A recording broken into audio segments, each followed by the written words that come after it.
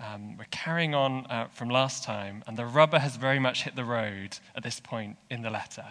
And the first half of Colossians, Paul paints this amazing, majestic picture of Jesus, who Jesus is. And Jonathan preached on that a few weeks ago. Jesus is the Lord of creation. He was involved in the making of everything, and all things hold together through him. He is the Lord of the church. He's the one who directs us, who leads us. He's the head of the body of the church. And finally, he's the Savior of the world. He's the one, the only one, as we sang earlier, through whom we can be saved. And in the second half of the letter, which we started last time, and it was actually 2 weeks ago because we didn't have a service for the bank holiday weekend last week, but Lydia preached to us really powerfully and challengingly about the old self and the new self, and how it's a daily choice to take off that old self that was crucified with Jesus. It's dead. It has no more power over us. And to put on the new self that Jesus has won for us. And Lydia actually landed verse 17, which we just heard read, with that challenge that whatever you do, whether in word or deed, do it all in the name of the Lord Jesus. We've also had this recurring theme of hope throughout our time looking at Colossians, this hope that is set before us in heaven, Jesus who's gone ahead of us. And it's a hope that's beyond our circumstances. It's not dependent on how I feel or what things are like around me. And it's from that hope that I can live out the Jesus life. Now, I just want to acknowledge, just at the start with this passage, there are some difficult aspects to it. You might have heard, wives, submit to your husbands, and be thinking, like, what's going on there?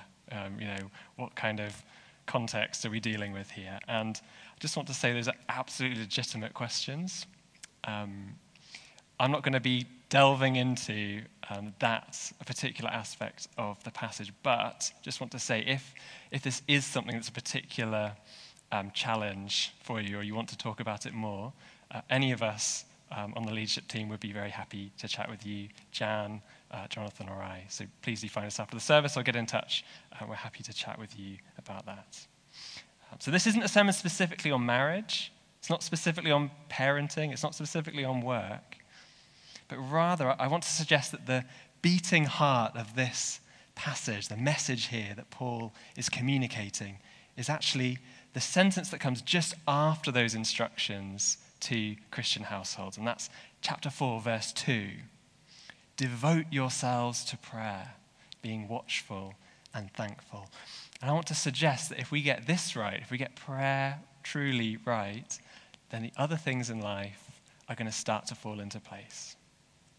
And it affects how we live alongside fellow Christians, and that affects how we live alongside those who don't know Jesus. So where we're going in this is, firstly, I want to think about what does it mean to be devoted to prayer? And then how can we be devoted to prayer? And finally, why be devoted to prayer? And so it's really fitting, I think, that the talk has immediately followed our prayers. We've just been praying. And actually that's so important, and that's just something to kind of hold on to as we make our way through the passage. So firstly, what does it mean to be devoted to prayer? Well, the Victorian poet Alfred Tennyson said, "More things are wrought in prayer than this world dreams of." I love that. The word devote here, as well as meaning devotion, it also has this idea of kind of being busily engaged in, of persisting in. This idea of the long haul. It's a marathon, not a sprint, when we devote ourselves to prayer. I wonder, if you had to say right now, what would you say that you are devoted to? It's worth taking a step back and thinking about that every once in a while. Perhaps there's a particular person, someone in your family or a friend. Perhaps there's a hobby or an interest that you have devoted yourself to. Maybe it's not a very positive thing. Maybe it's a responsibility, for someone or a particular area in your job or neighborhood, something like that. I would hope that if you're a Christian tonight, you'd say that you're devoted to Jesus. But how about prayer? How about prayer? I feel like as evangelical Christians, we're often excellent at doing, serving, caring, giving, worshipping, sometimes we're not so good at praying, not so good at interceding. Forgetting that actually prayer is like the power source that actually runs the whole thing. And Epaphras, who is the one who planted the Colossian church, but later in chapter 4, just beyond our reading, chapter 4, verse 12, Paul says, Epaphras is always wrestling in prayer for you. This is someone who is devoted to prayer. And prayer isn't disconnected, it's not insular, it's not hiding away from the troubles of the world. It's actually God's means of involving us in his purposes. It's battle, it's resistance, it's warfare against the devil and his spiritual forces, the forces of darkness in the world. In this sense, it's not for the faint-hearted. When we talk about prayer warriors, that's a real calling and a really significant description to give to our faithful brothers and sisters. And devotion to prayer, I want to suggest, means taking the focus off my wants, my priorities, the mood I'm in right now, and focusing instead on God's wants. What does God want to do? What is God's purposes in this? What is God's purposes in my marriage, in my family, in my work, responsibilities? I have a dear friend who is a mentor to me, something of a spiritual father. He's sort of in his 60s, retired physician. And whenever I would go to him with a particular frustration or something I'm finding difficult in life, he always asks the same two questions, and they always floor me every time. Firstly, he asks, what do you think God is trying to teach you? What do you think God is trying to say to you in this? And then he'd ask, and what are you praying for that particular person? And it just turns everything on its head, doesn't it? It suddenly becomes, it's not about me at all. Actually, it's about what is the Lord doing? What does he want to do in me and in others? And when we commit to prayer of a difficult situation, I find that God shows me it's my attitude that needs to change rather than that of others. Now, don't get me wrong, this isn't at all saying that we need to be doormats, in situations that are dangerous or abusive, not at all. But there's a sense that in prayer we connect with our Heavenly Father's perspective, the sovereign Father who sees the end from the beginning, getting something of his perspective to give us perspective where we are. And the same applies not just to us as individuals, but as a church community. Seeking not our own agenda, but the agenda of God. And that's particularly important as we emerge, God willing, from the pandemic. So firstly, it changes our focus. And it also involves us in the needs of others, both inside and outside the Christian community. It affects those closest to us, our spouse, those we're in relationship with, parents, children, close colleagues. It affects those who are reaching out in mission. In verse 3, Paul says, pray for us too, that God may open a door for our message, so that we may proclaim the mystery of Christ. And it applies to those outside the church. Verse 5, be wise in the way you act towards outsiders. Make the most of every opportunity. I want to suggest that devotion to prayer means kind of being in step with the Lord when he seeks to move. And it means that we can go through life kind of expecting opportunities for him to use us to share the good news, rather than them catching us flat-footed, as I know personally they so often do to me. So that's something about what it means to be devoted to prayer.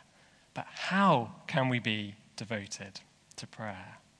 And I think the clue comes in that second half of the verse. Devote yourselves to prayer, being watchful and thankful. So firstly, be watchful. It's this idea of being aware. And in our society across the world, and particularly in the West, there's been this growing kind of polarization over the last number of years, hasn't there? There's been talk of this kind of idea of the echo chamber, where you just kind of hear and see stuff that you agree with already, and it kind of reinforces your own views rather than being aware and open to the views of others.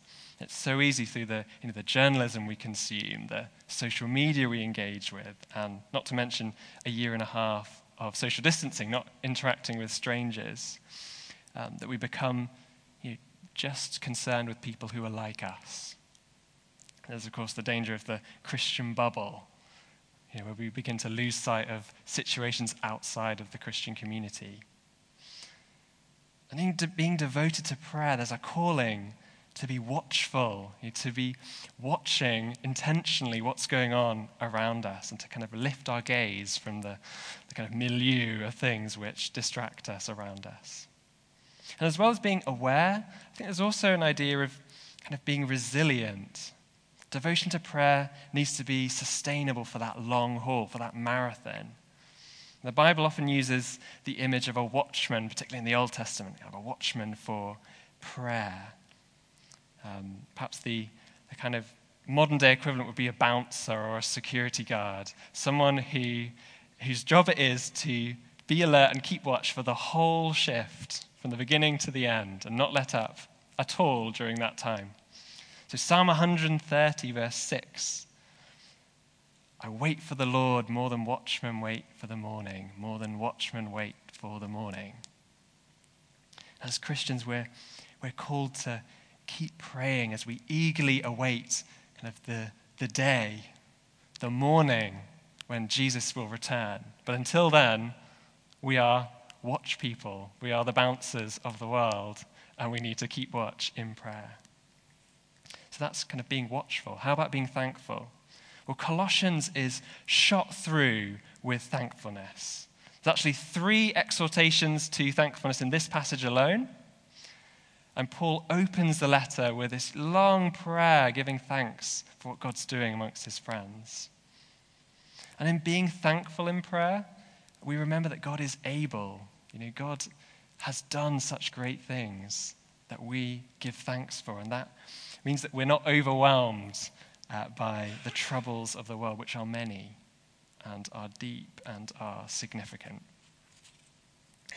And how can we be devoted to prayer? Well, firstly, we can be devoted to prayer together, in small groups, in missional communities, in prayer triplets or quads. I wonder, are you part of one of these? How's it been going over the pandemic?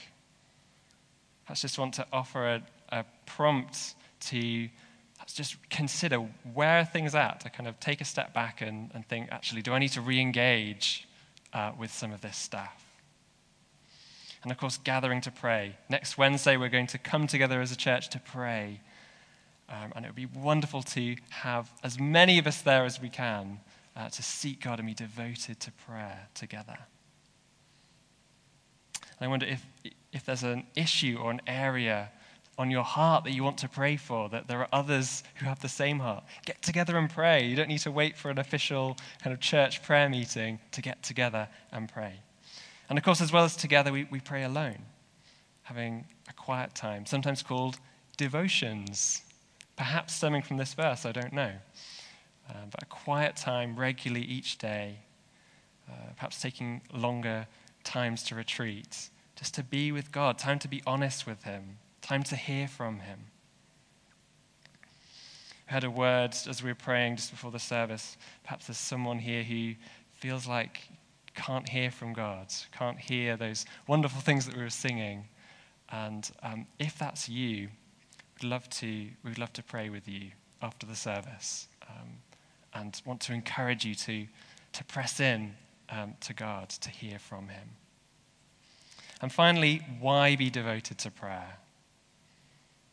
What's the reason? Why should we do all this? Well, Jesus is devoted to prayer. He taught his disciples to pray. So much of what Jesus is teaching in the Gospels and doing in the Gospels is about prayer.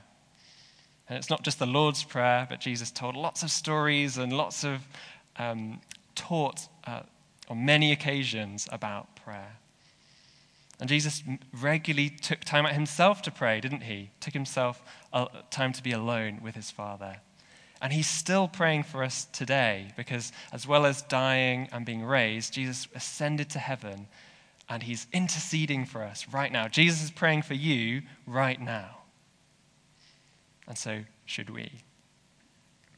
And secondly, prayer is the engine room of the church. There's this kind of mysterious dynamic in which the all-powerful God chooses to involve his people in what he's doing.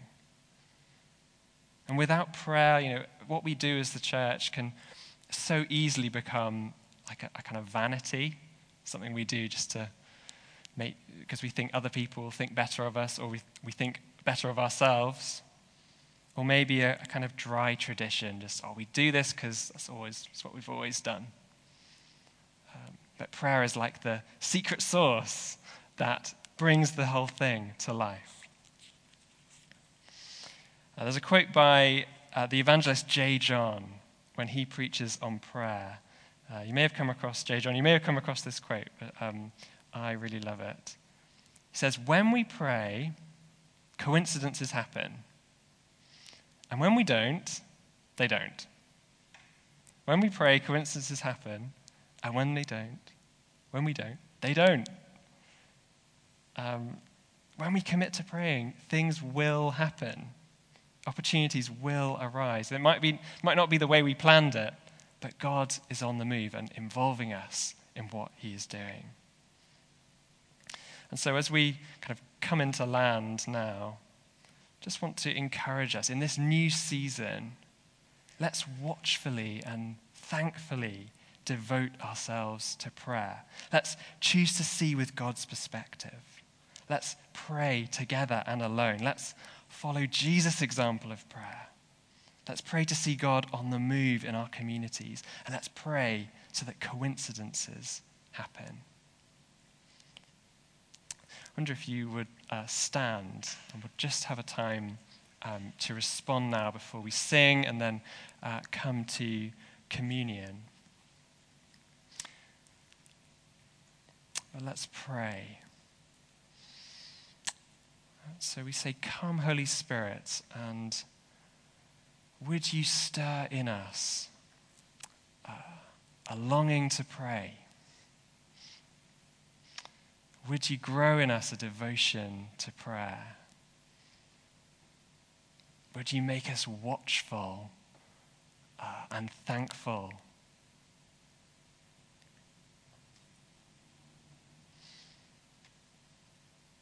Would you speak to us now? Would you put something on our heart to pray? Is there something that you're calling us?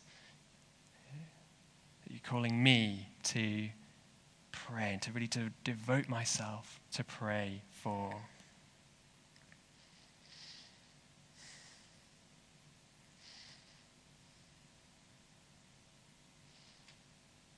Just like to encourage you, we're going to sing now a song of God's great love for us. And as we, after that, come to communion, perhaps this can be a time of commitment and responding to that call to be devoted to prayer, which is fueled by the great love of Jesus who gave himself for us to give us life. So let's sing now.